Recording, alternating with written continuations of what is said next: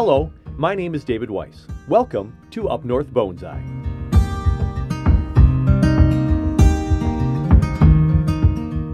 This podcast is a chance for me to talk to and learn from bonsai enthusiasts from all around the Upper Midwest.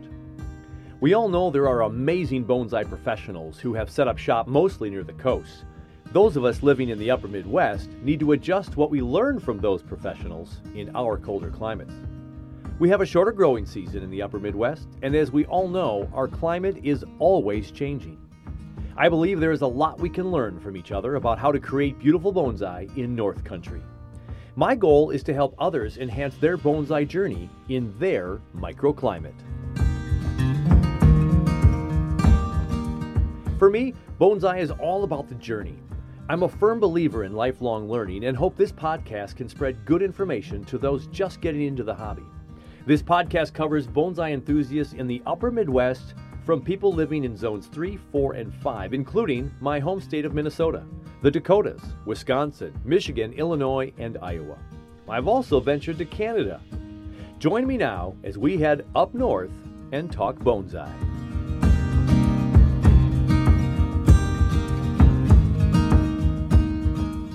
On today's show, we head to Grand Rapids, Michigan to meet the president of the West Michigan Bonsai Society, Tim Cox. Tim began his journey about 2002. He shared with me how finances and Andy Smith kind of helped set his early bonsai journey. I also asked him about what seems to be an interest in mainly bigger trees.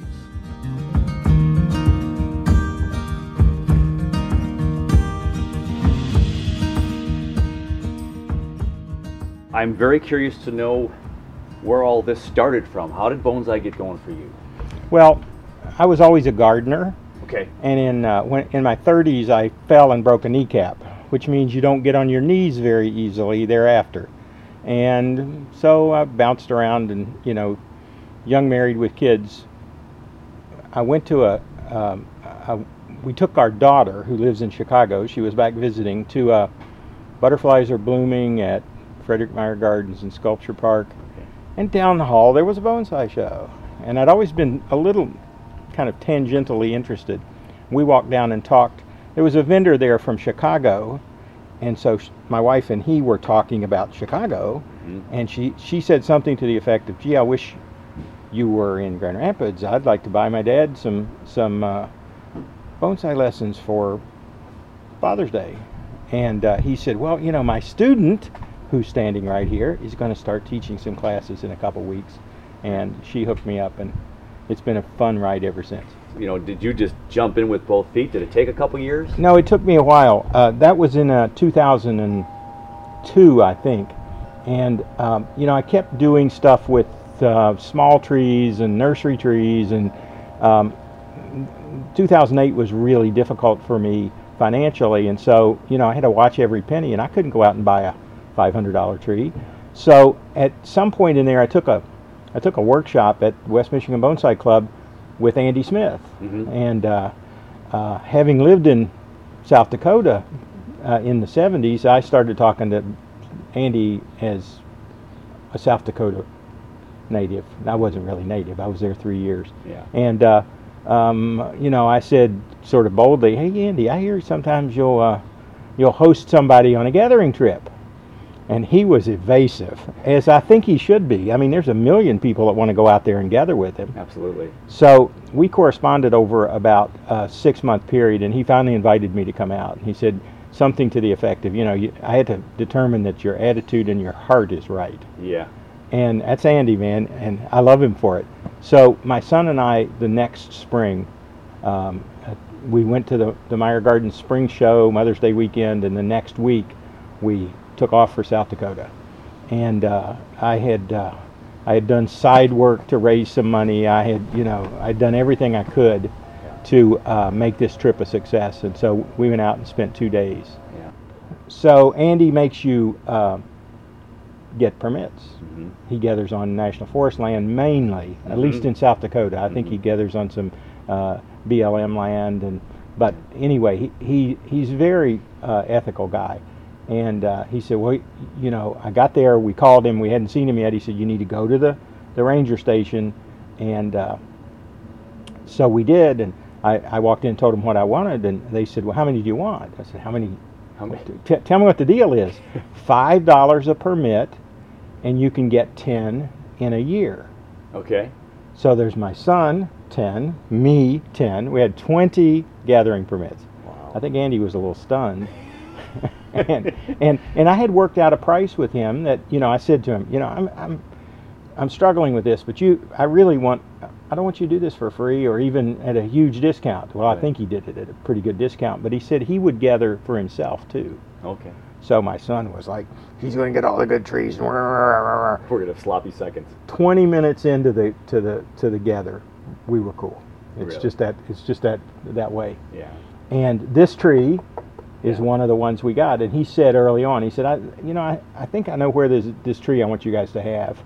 If I can find it again, I'm pretty sure, we'll look for it. And at the end of the first day, we gathered this tree, and by then we were buds. And he taught us how to prepare the roots and wrap them in burlap and tie them tight. Yeah. And these trees aren't very heavy when there's no soil on them or no pot with them. Yeah. So we strap them to a backpack. Yeah. And the one thing he did say was, we're gathering legally without any problems at all. Yeah. But if we run into the wrong people who see us carrying trees on our backpack, and they complain, the Forest Service is really attuned to that as well. Sure. So as we went out this trail, we'd gather one and we'd hide it. And we'd gather another and we'd hide it. And we'd gather them up on the way back. Yeah. And everything worked out just fine. That's so it rained both days we were there. We had full rain gear. It was a sloppy mess, but it was wonderful for gathering because they're wet. Yeah. Oh yeah. Andy took the first day to his house and sprayed them because I think he used pyrethrum. Okay. And we did the second day and came back with 19 trees. Wow. And that's a lot of work. Yeah. That's a lot of work, so what I've been told. So I had to quickly come back and build wooden boxes for all of them. Yeah. I think I had a couple in pots that were small, but most of them were really big. Yeah. And, that was 2012, and here we are today. Here we are. And you're doing some work on it today.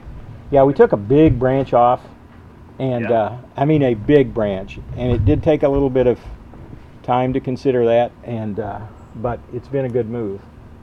So this one I entered it into the, I got needle cast for a couple years, and I had to really work to get rid of it.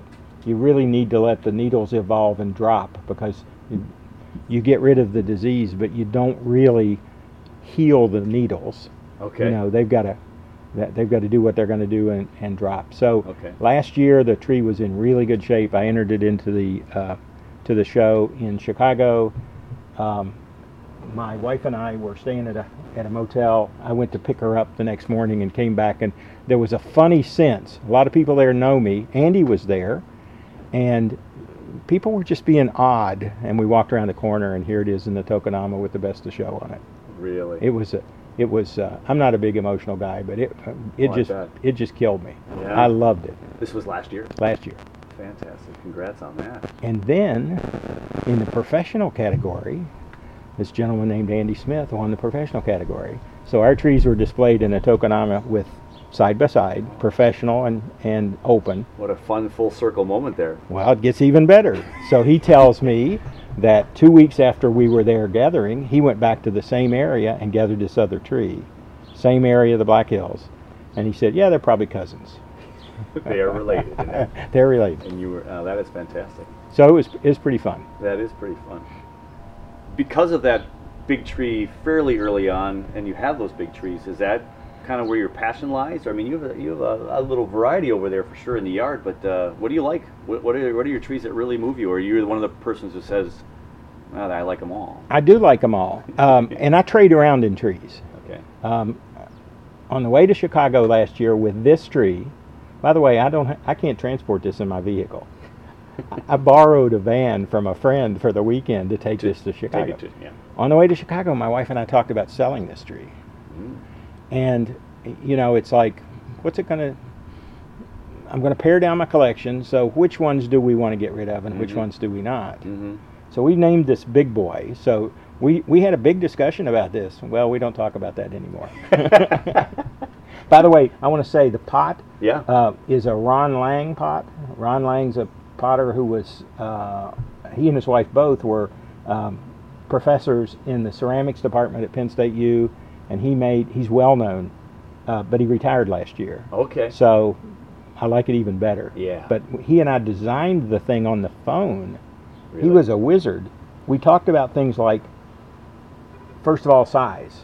Right. And once you get the size figured out, then, you know, the shape of this side. Sure. Do we want it straight? Do we want it curved? Do we want it bowed out? Do Right. we want it bowed in? Yeah. What do we do with this? What do we do with this? Yeah. What do we do with this? Look at that. How about this line down here? And all of those things just fell into place. And then we talked about what are we going to do in terms of color. And traditionally, you know, these evergreens have, or conifers have unglazed pots. And he said, well, I won't make it real shiny, but I don't think if you like, I didn't like the color of his clay body. Okay. And he said, if you want, we can put some color on that and very little glaze, very little bright finish. Right. And I did, and I've had some people who were like, ugh. But I also had the guest master at Chicago last year go, that is a fabulous combination. Yeah. So, and I've always felt like it's a fabulous combination. You have to have a little bit of thick skin in bonsai because you're You going to do. get 15 different opinions You from do. 15 people looking at the tree and pot, right? You do. It's beautiful. So there's where I am. Yeah. And I kind of like quirky stuff. I kind of like, but I like it all. Yeah.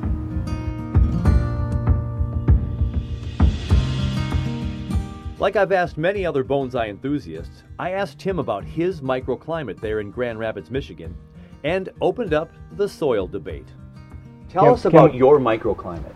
What happens here in your yard in Michigan? Well, I grow in the sun. I don't have any shade to speak of. I have a little bit along this fence over here, but it's very little. Yeah. And I'm planning to put some shade in. Mm-hmm. And I've been a little careful not to get those things that are not able to grow in full sun. So I get strong sun. I took out a couple trees when I bought the house. Mm-hmm. I put up a fence. Mm-hmm. I made sure it's sunny. Now on a day like today, it's hot and humid. We have a fair amount of humidity in Michigan, Mm-hmm. so I see that as a challenge. Mm-hmm. This year I had to fight fungus just hard, Mm-hmm. but I won. You know, thanks to modern chemicals. Yeah. So I water daily, religiously.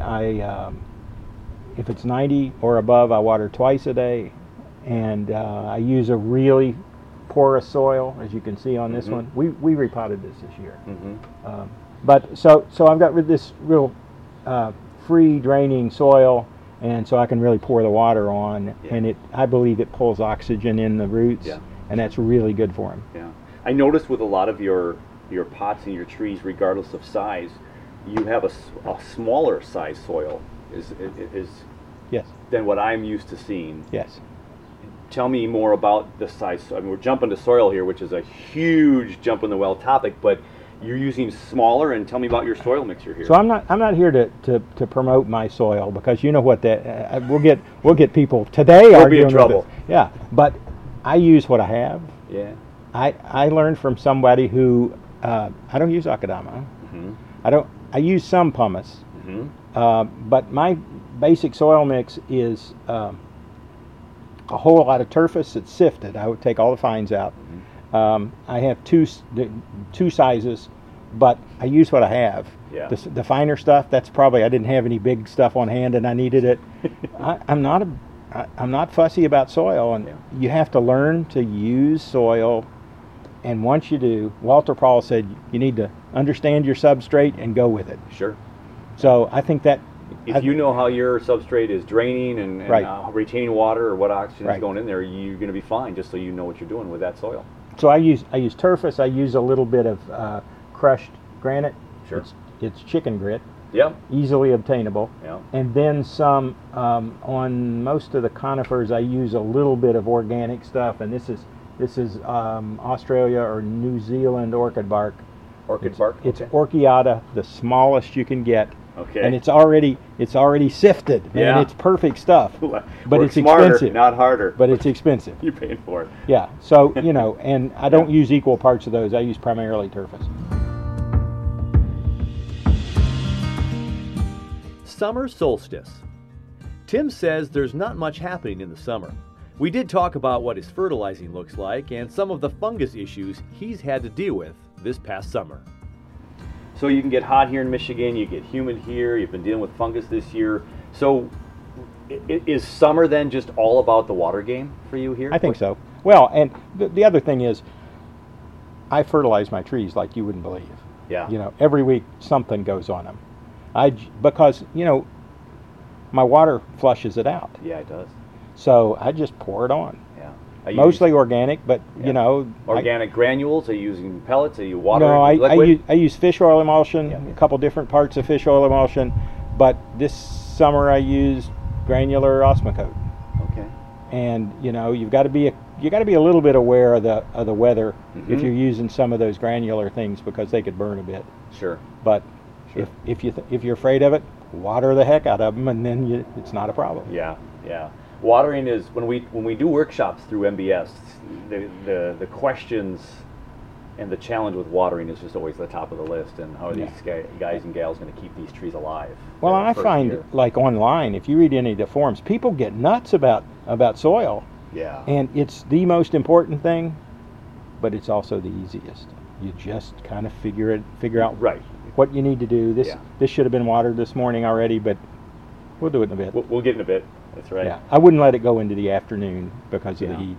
But so watering once a day for sure. On the hot days, you're doing twice a day. So then what? Now you're doing work here on this pine. Literally, there's shavings below me. You've been working on this pine. What do you do in the summer for work on your trees? Not much. Yeah. Try to do most. I repotted 2/3 of my bonsai this year, just because I had been lazy and let it slide, and it shows you. I mean, they're just root bound as heck, pot bound as heck. Sure. And so that's a spring activity. I start with larches, and you in Minnesota understand that. Around here, the common knowledge is you do your larches when there's still snow on the ground, and it's true. If you pot them much later, you're in danger. Yeah. So, if you do summer work, what are you limiting yourself to? I mean, are you doing it just because you have to, because you're falling behind, or what can you do safely in the summer? I did this yesterday because one of my mentors was here. Yeah. And he and I have, because of the Jack Weichel Bonsai legacy stuff this spring, it's been really hard for me to connect with people I work with. Sure. And I do some work on my own, but I love it when I've got somebody there. Yeah. And I said, I want you to come over and help me take this branch off. I've been thinking about it for a long time. Yeah. And he hands me the tools and says, "Go for it. You're going to take it off." Yeah. But let's talk about. And you're under a tent. It's sitting here. You're going to keep it in the shade for a while because you worked on it, or put it right back out there. No, this is a pretty robust tree. Yeah. I don't have to put this one in for winter storage. Ponderosas can take it. Ponderosas can. But I do. By the way, my wife says we should. Babies. My wife says we should. And there you go. So limited work in the summer, keeping it watered and take care of. And you fertilize all the time, it sounds like? Yeah, year-round? Usually once a week. When I go into winter storage, I'm pretty much done with fertilization. And by the way, I built a porch for my winter storage. Winter storage is in there. Yeah. The electrician on this project, I had a porch and I used it, but it was just an awful thing add-on. Yeah. When we bought the house, we knew we were going to have to replace it. So we took it completely off and built something that looked like the rest of the house. And the electrician on the project was kind of fascinated by the bonsai, and he goes, "You built this room just for these trees?" Darn right I did. And I've never said yes, but that's of course the answer. Absolutely. We talked about fungus before because of humidity. Any pests you're dealing with in Michigan? I'm routine in pest treatment. I use Subdue. I think Subdue Max. Okay. And it's a soak. And a tree like this, I pour water onto it, but many of them I put it in a big tub and soak them, put them out, and it's been very successful. Sure. It's an expensive thing, but my gosh, if you buy a bottle and you got 40 trees, you probably will use it the rest of your life. Really? Okay. You know, Yeah. it's a quart and it takes 20 drops per gallon. Okay. You know, It's going to be there for a while. going to be there for a while. Awesome. So you've been able to keep the pests in check? Yeah, I haven't had. What's the worst you see here in Michigan, or you've seen on your trees? Well, we had tent caterpillars last year on a apple tree I've got, and they were all over the bonsai. Really? But they didn't seem to. I think they didn't like them enough? I think they munched a little bit and died. You know.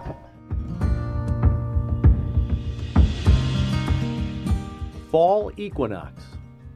In the fall, Tim likes to work with others in workshops. He says he does a bit of wiring work and makes sure he's fertilizing to set up the trees for the next spring.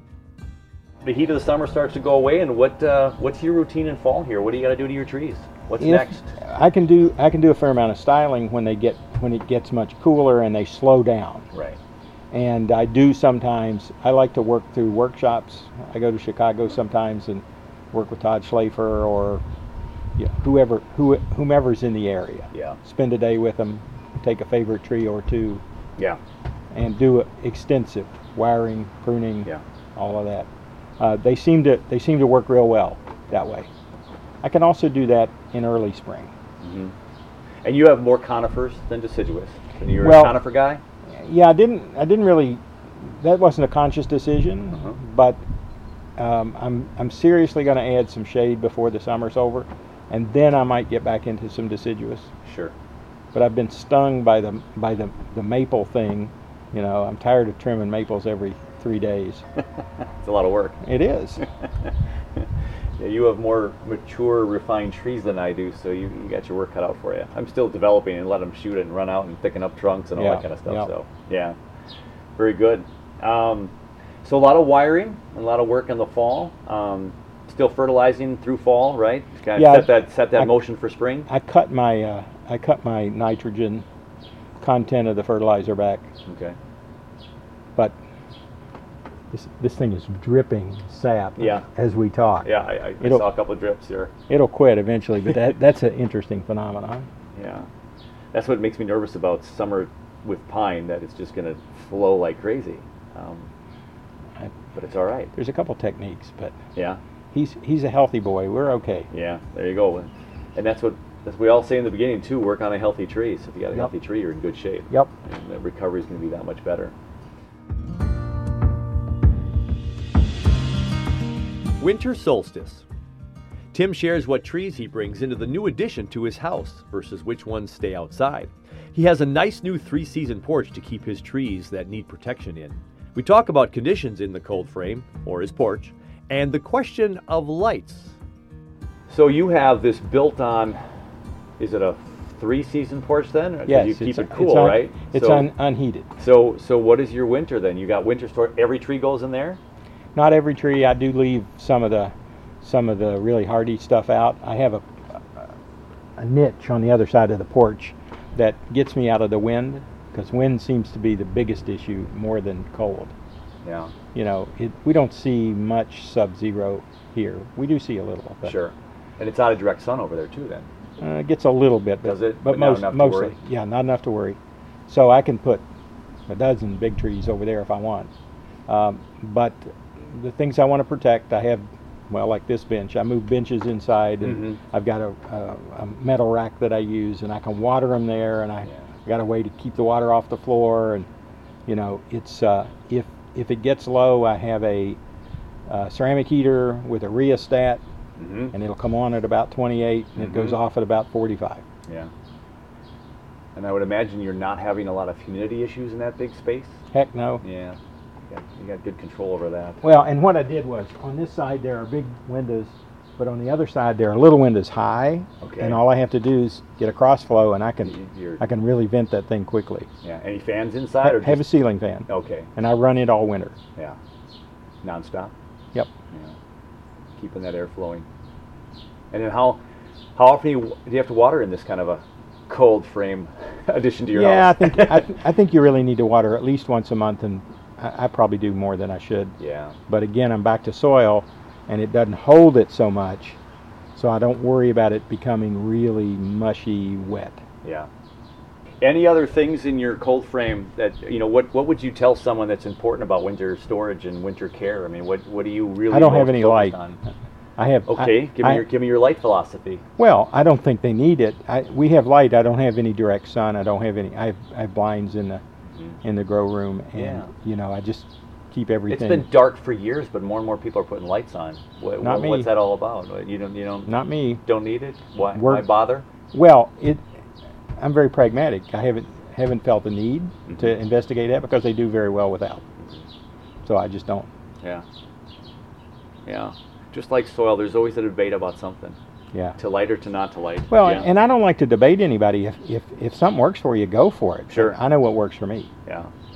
Now. Yeah, this is a completely different species of tree, but in the tropical world or the succulent world, the people that work on, and I have some PAs as well, some portulacarias, and I've been talking to a couple of my members, and he's like, indoors, Dave, with this artificial light 6 inches from these trees, they grow better in the winter than they do outside in the summer in Minnesota. Oh, I would think that would be the case here. I don't grow tropicals. Yeah. I have a bougainvillea over here because my wife and I were at a greenhouse, and she saw it, and I bought it for her. And there you go. And it's like, well, let's just put it in a bonsai pot. Well, let's just, I'll take care of it.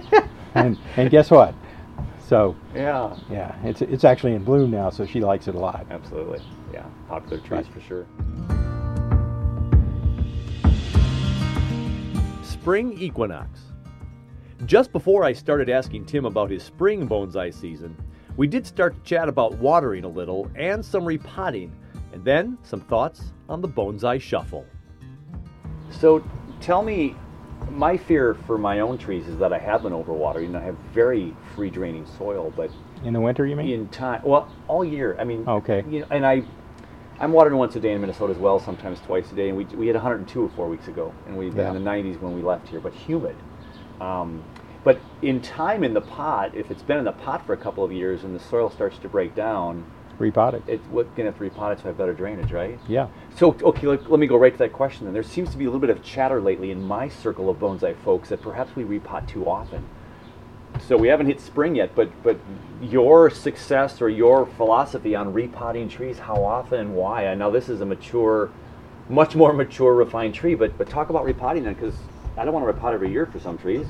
It's a challenge, and I read and I listen, and maybe more than I should, but this tree's been repotted 3 times since 2014.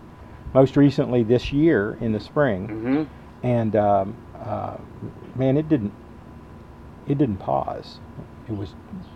I saw bud growth, extension of candles. It was just it was the right thing to do, and it was very tight in the pot. Yeah. But that's the way they grow. Yeah. When you get them off the rock ledges or the rock pockets. Right. That's the way they are. So as far as other species, I'm no expert about when to repot, and I'm sure I've made mistakes. But for the most part, 2 to 3 years. Yeah. Because I have a couple of boxwoods that are just small but fun little trees, and this year I'm having amazing growth on the foliage of my boxwood. Yeah. But the roots on a boxwood, I mean, I just have a garden variety nursery boxwood, but the roots are out of this world growth. So I mean, I think I have to repot that more. Oh my gosh, they grow. Well, there's certainly trees I think you have to do every year. Yeah. Maples may be. Yeah. Boxwood could be. I don't grow boxwood, so I don't know. Yeah. I killed a boxwood earlier in my bonsai journey, and And that was that. Yeah. I might get back to them one day. Springtime. Right out of the gate, spring seems to be the busiest season for everybody in bonsai. And I've heard other people talk about other seasons being just as busy, but you just repotted, what do you say, 1/3 or 2/3 of your trees this year. Spring in Michigan for you to keep your trees strong and healthy. We just talked about repotting. What does a successful spring look like for you? As soon as the sun's out, you take your bonsai into the yard, and usually that night you put them up. It's called the bonsai shuffle. And it sounds funny, but you got to do it. Now, this year, why do you have to do it? This year I pushed things. Well, okay. because they frost, and you don't want to lose your new buds. But why get them out so early then? Why not just wait a couple more weeks? I think it's better for the trees. They're feeling the fact that it's spring. Mm-hmm. Even though I don't have much direct sun on my porch, they're feeling but it. They know it's the time. length of the day. Yeah. And I just think it's so much better. Now, Yeah. a lot of my friends in Michigan use greenhouses, and they use greenhouses and they put them out there and they don't have to worry. Yeah. And they're real early, and I think they get a whole lot more growth out of it. For sure. I don't have a lot of room for a greenhouse here, although Yeah. I'm certainly considering it. But you know, Yeah. So get them out as early as possible because it's just that much better for the tree. Yeah. But you've got to play the shuffle because you can't let them. you got you. I don't mind. I don't mind cold temperature. I don't mind a little light frost. Mm-hmm. But you can't always listen to the weather person. Right. You know, you got to be really pretty careful. Well, again, in your microclimate Yeah. compared to the other suburb Yeah. on the other side of, for me, the metro. Yeah, It's- I have found that I don't get nearly as cold here as Mhm. as the TV news weather Yep. says. Sure. So I can be a little more lax. Yeah. Is there something to be said for the temperature extremes, and what are you trying to avoid with temperature extremes? Because you are just moving things around, and the tree's like, because the joke about ficus often is, ficus, you move it from a window in your house here to this side of your house, the Drops leaves are all going to fall off. Drops all its leaves. Yeah. So like when you're taking these trees in and out, like, I are we don't- not creating some stress, or you can tell me more? Well, I think you're right. Early on, I bought my supplies, fertilizers, and some soil from a grow store that sold to people who grow cannabis. Yeah. And the guy who owned the place was really he's Mr. Natural, and he said to me, these trees in nature freeze sometimes, and it's part of their cycle, and you really need to pay attention to that. And I think that has stretched my idea about how much they can take, Mhm. and it may be good for them. Sure. So I don't know. I mean, you could go to things like controlled burns and prairies, and I think this is all somewhat interrelated. Sure. Nature does a lot more severe, brings in a lot more severity than we sometimes do, Right. and you got to pay attention to that. Yeah, for sure. So I take them out early.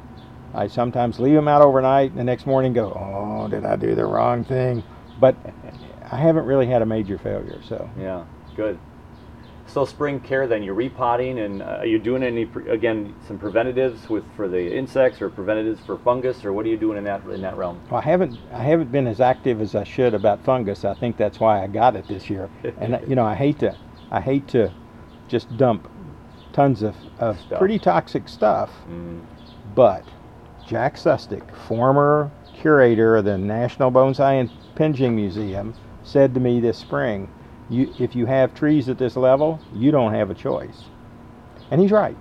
So I have a mask and goggles and gloves and a whole suit, and I do my part. Yeah. And the fungus seems to be gone. Gone.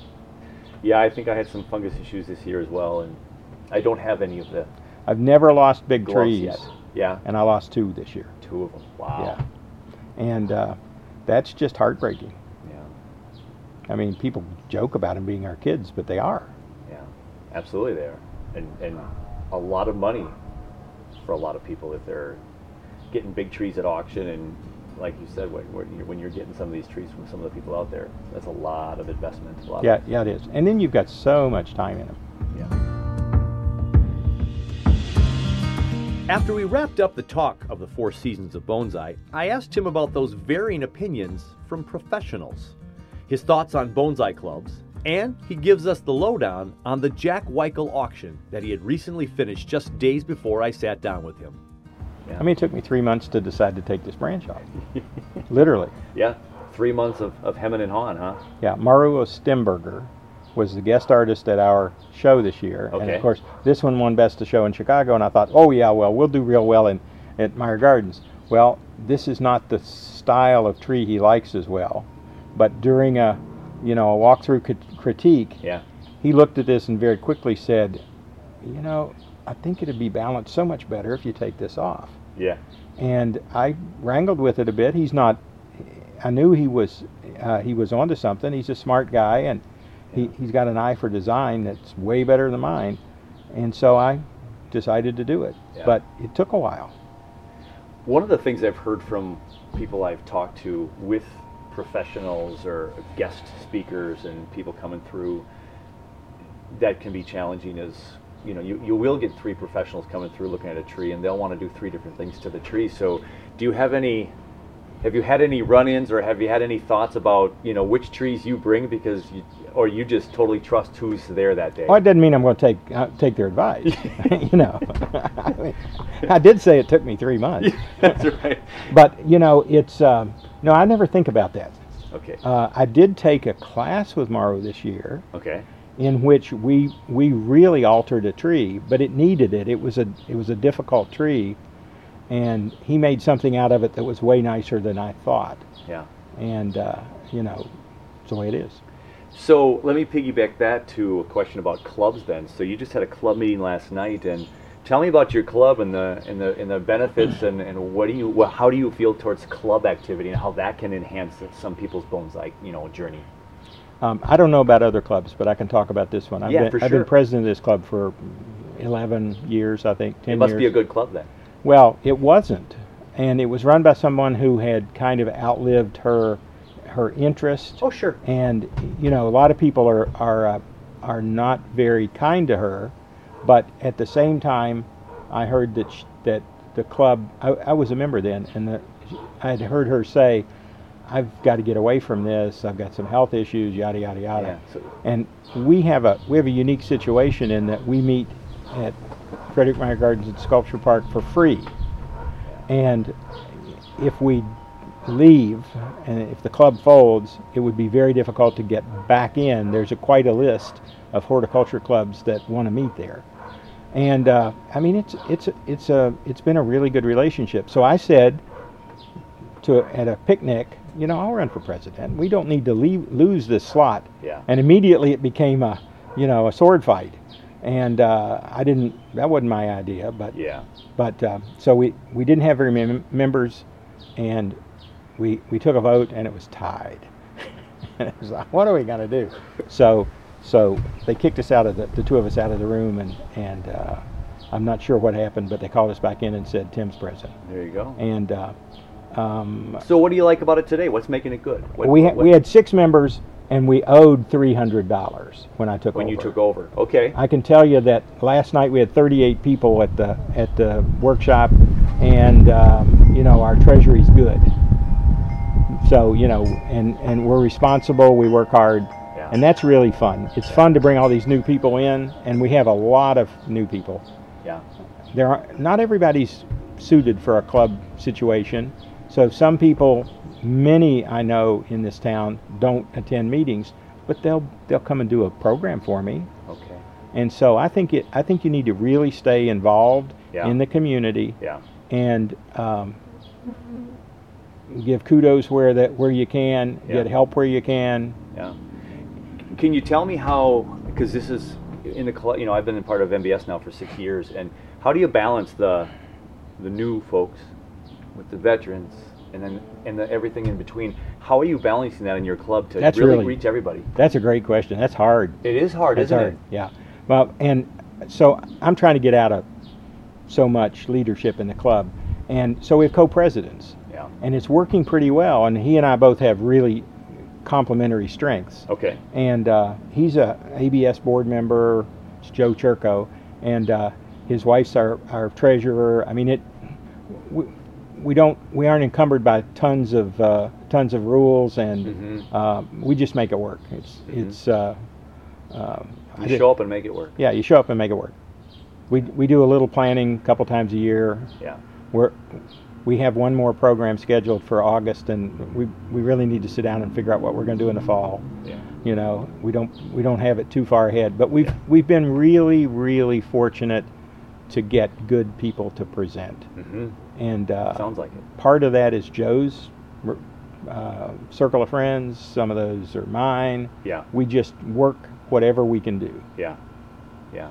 And that happens at MBS too, and it's the folks that have been around for that 15-year plus now that there's connections, and we have Andrew Robeson come on by and do a Zoom with us or something. Yeah, we have that access is fantastic. We used him during the pandemic. He was very absolutely. good. Yeah, very good. We need to go back to him. Fall. There you go. You got it. I just found out on this trip that he's coming to Minnesota for a weekend that we get to work with him. So, Oh, how nice. So I'm going to How hopefully nice. work with Andrew soon. So fantastic, and it's such a such a small community. Yeah. There's people all over the country, but everybody seems to know everybody eventually, and it's been Well, fantastic. I'm not so connected on the West Coast. Yeah. I do know, I do know Ryan Neal, and I do know Michael Hagedorn, both of which I met here. Yeah. And but for the most part, my association is from the Mississippi, or maybe a little further east. In east, yeah, for sure. So you just had a fabulous event, and it'd be a shame if we don't talk about it. So Jack Weichel and this legacy marathon you've been on, where do you want to start? We talked about the word legacy a couple times today. So where is this all sitting with you here in Michigan, and Jack, and what's important to know about this There are three topic? principal bonsai collections in Michigan. Yep. There's one at the U of M Gardens at Mathai in Ann Arbor. Yep. There is one at Meyer Gardens here, fairly new. Yeah. And there is one at Hidden Lake Gardens, which is a Michigan State facility in Tipton, Michigan, which is like in the middle of nowhere. And Jack Weichel was the original curator of that. There's I gave you an article out of ABS. It talks a little bit about how he got there, and Right. he was, I think, an education specialist and was interested in bonsai, and asked if he could put a couple of his bonsai in the greenhouse, and it evolved into a bonsai courtyard with a decent collection, not all his. Yeah. And so 50 years later, he is still the curator of this collection, and he just turned 90. So he's a mentor of mine, and I was sitting at his dining room table. We were having lunch, and let me back up. Jack sold his collection of big trees about 10 years ago, and he said, I'm doing it while I can. Yeah.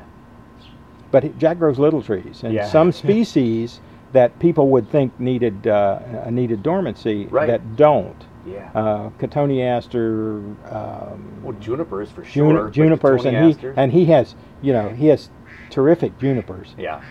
And it's just sort of amazing what he has, and he grows them under light in a basement, and they're like, whoa. So I said to him, Jack, what would you like us to do with the little trees when you're gone? Yeah. Because Jack's a real practical guy. He's not feeling like I'm being morbid. Right. and his response was, what do you think? And that started a dialogue that ended up in the Jack Weichel Bonsai Legacy auction and fundraiser. There are really two parts to this. Right. So this was about a year and a half ago, and we explored some things. By the way, he says this whole thing's my fault. but he can thank you and he blame you at the same time. Yeah, Jack doesn't blame anybody. So, and everybody knows Jack Weichel. He's been in the bonsai world, 50 years. Yeah. And is very kind with his time. He's the oldest member of the Ann Arbor Bonsai Club, which is probably one of the premier in the country. I mean, they have a huge membership and they do great stuff.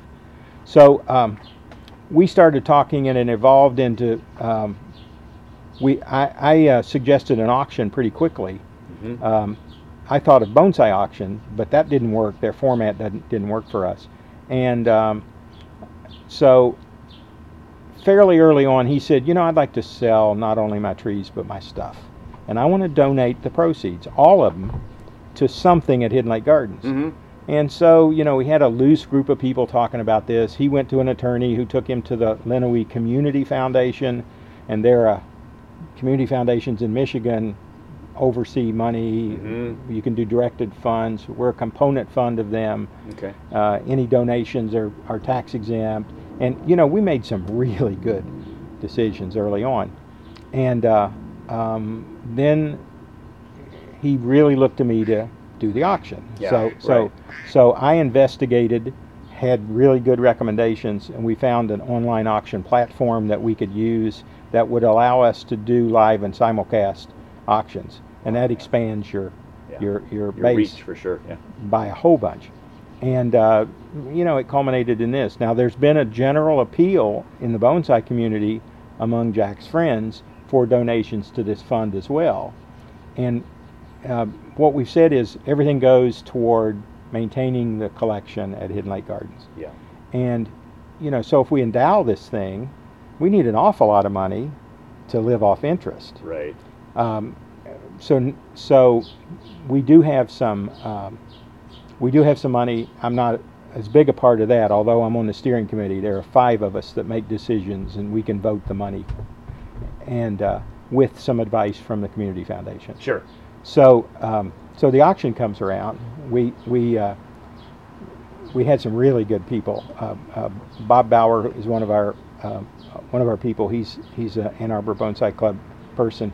He just put so much time in on the website and all of that sort of stuff. We decided to do some mini auctions leading up to the main event, because Jack started looking in his attic and in his basement, and he had way more stuff than he thought he did. And 50 years worth. 50 years worth of stuff. So so we did 4 mini auctions, one a week for 4 weeks leading up to the big auction. They were kind of designed as a teaser, but also because a lot of stuff we couldn't do it all one day. For sure. So we did those. That raised about $7,000, and that was just amazing. Yeah. And then we did the day of the auction. We were afraid people were going to walk in and say, "Here, I want to add this," and we can't. It's too involved. Yeah, right. In order to get it on the live auction, which, by the way, lasted an hour longer than we had planned anyway. Okay. Yeah. We did a silent auction, but you had to be there to participate in that, and that raised a couple $1,000. Mm-hmm.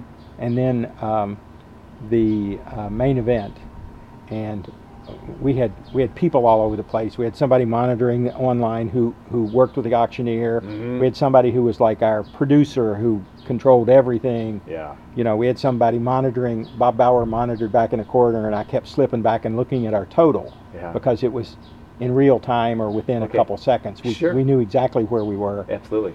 And we didn't really have a goal, because we didn't have any clue what this would do. What it's going to bring in. Yeah. In my mind, 25 grand was a big number. Yeah.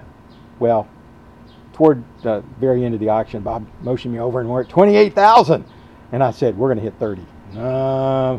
And we went back and forth, and every time we hit, and we look what's over here left to auction. It's like, man, the very last item took us $40 over $30,000. And so you're up now over 40 for all these things combined. Yeah. Now we have expenses from that. Yeah. But I suspect we'll end up with 35 in the bank or in the foundation, and that's pretty sweet. Yeah. So do you have a clear idea, like, how is this legacy going to work then? It's just no.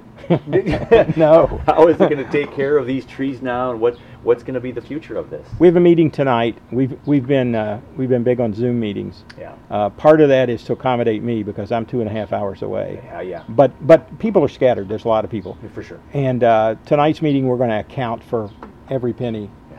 And we're going to talk a little bit about the future, and this involves most of the people who were active in the auction. Yeah. And then we're going to start meeting as a small group, the people who actually decide. And I don't think you'll really get much clarity, or I won't get much clarity until we do that. Yeah, that's probably a month away. Yeah. Okay. Yeah. We struggle with that as a club.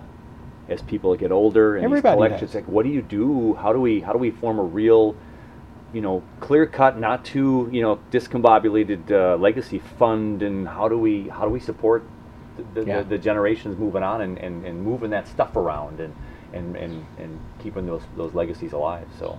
Yeah, I mean, West Michigan Club last night.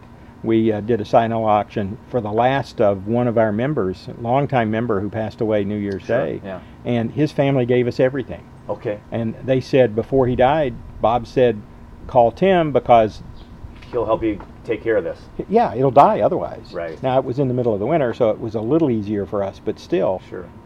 And the club has raised a pretty decent amount of money. We're going to figure out something to do to honor him with some of that. Yeah. But so those kind of things, although it sounds like they're happening very organically, just in the moment, right? It comes up. They almost have to. Yeah. I said to my wife, I have a pacemaker, and so when I got the pacemaker, before I went under the knife, we did all kinds of things, and I said, if I don't make it out of this, the first call is to somebody to water. You know? Someone go water his trees. Yeah, and I have friends who do that. Yeah. But, you know, it's a very serious thing Yeah. unless you just want to let them fade away. And that's where I find the club for us too has been very supportive, and some of the new folks coming through on the workshops. We just had a workshop a couple weekends ago, and I'm doing the workshops and leading those, and they've been very impressed with the volunteers and just the community sense that we have in this bonsai community. Yeah. It's like we take care of each other. So as stressful as it may be at times at someone's end of the road, and what do we do with all this, and you got to act now, and it's hopefully Seems going to to work. happen. But people step up when they have to, Seems, and it seems works. to work. Yeah.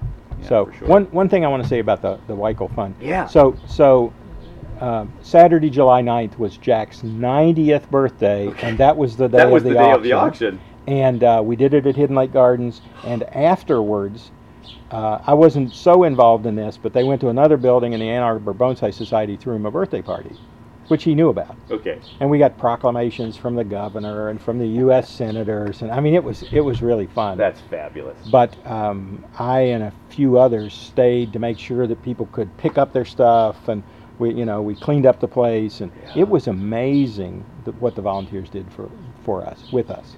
That must have been what a massive undertaking. You must be just I was proud. Pretty, pretty proud of what just happened. I was pretty high for a week. Yeah, I can't imagine you wouldn't be. That's And I'm quick to say, I said to my wife, I see all these people with defined jobs, and they're sitting there doing them, and what am I doing? And she looked at me and goes, don't even go there, come on.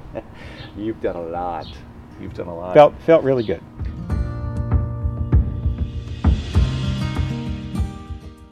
We finished our discussion with Tim's tips for the newcomers to bonsai.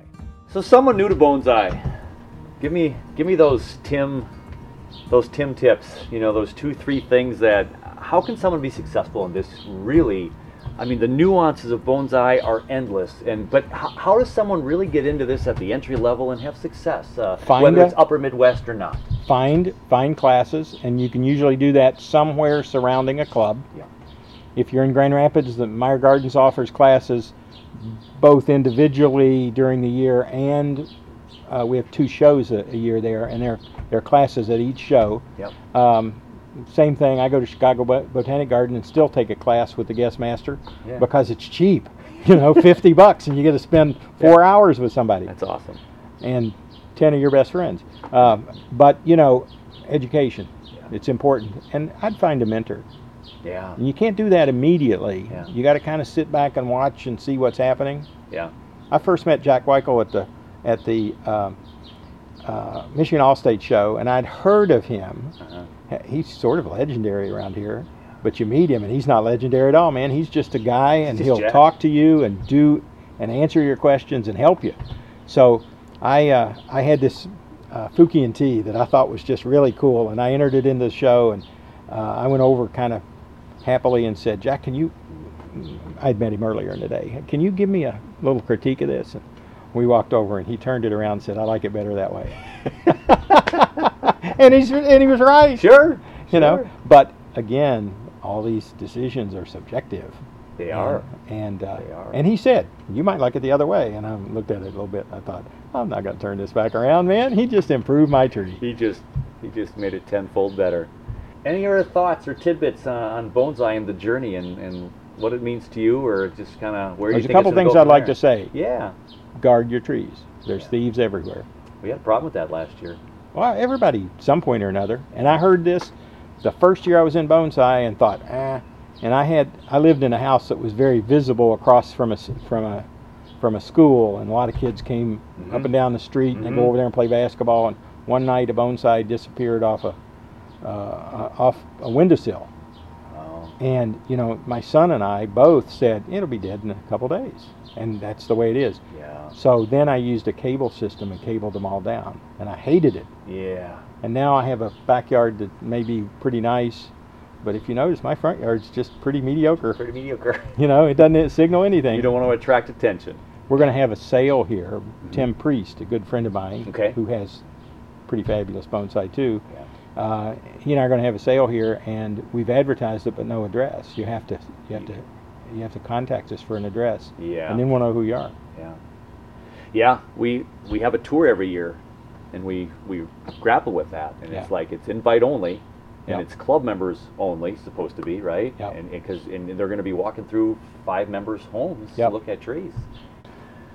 Well, wonderful. We have a beautiful backyard. I love the pond. I love the trees, and I just can't thank you enough for your time. Well, I'm glad you came. Yeah. And this has been a really interesting week. I get a text last night from somebody in the Ann Arbor area, and Jack Sustick, who I'm working with now, was here yesterday, and he said, "Do you mind if I give your name to somebody? He's a good friend, and he's really going to be in West Michigan this weekend, and would like to look at a couple gardens." So I get a note from him, and he says, "Can we talk?" And I know what he's interested in, of course, and so maybe this weekend we're going to do, maybe not a podcast, but There you go. Fantastic. it's Awesome. fun to show them off. You know, anybody who will spend an hour or two talking bonsai, I'm all there. Yeah, we're crazy, so That's awesome. we're all crazy. We are just a little bit of crazy. Well, thank you so much. I appreciate it. You're Stay welcome. cool. You're welcome. Many thanks again to Tim Cox of the West Michigan Bonsai Society for taking the time to talk with me. I truly appreciated our chance to talk bonsai. That does it for another edition of Up North Bonsai. Take care of you, take care of your bonsai, and we'll head up north to talk bonsai again very soon.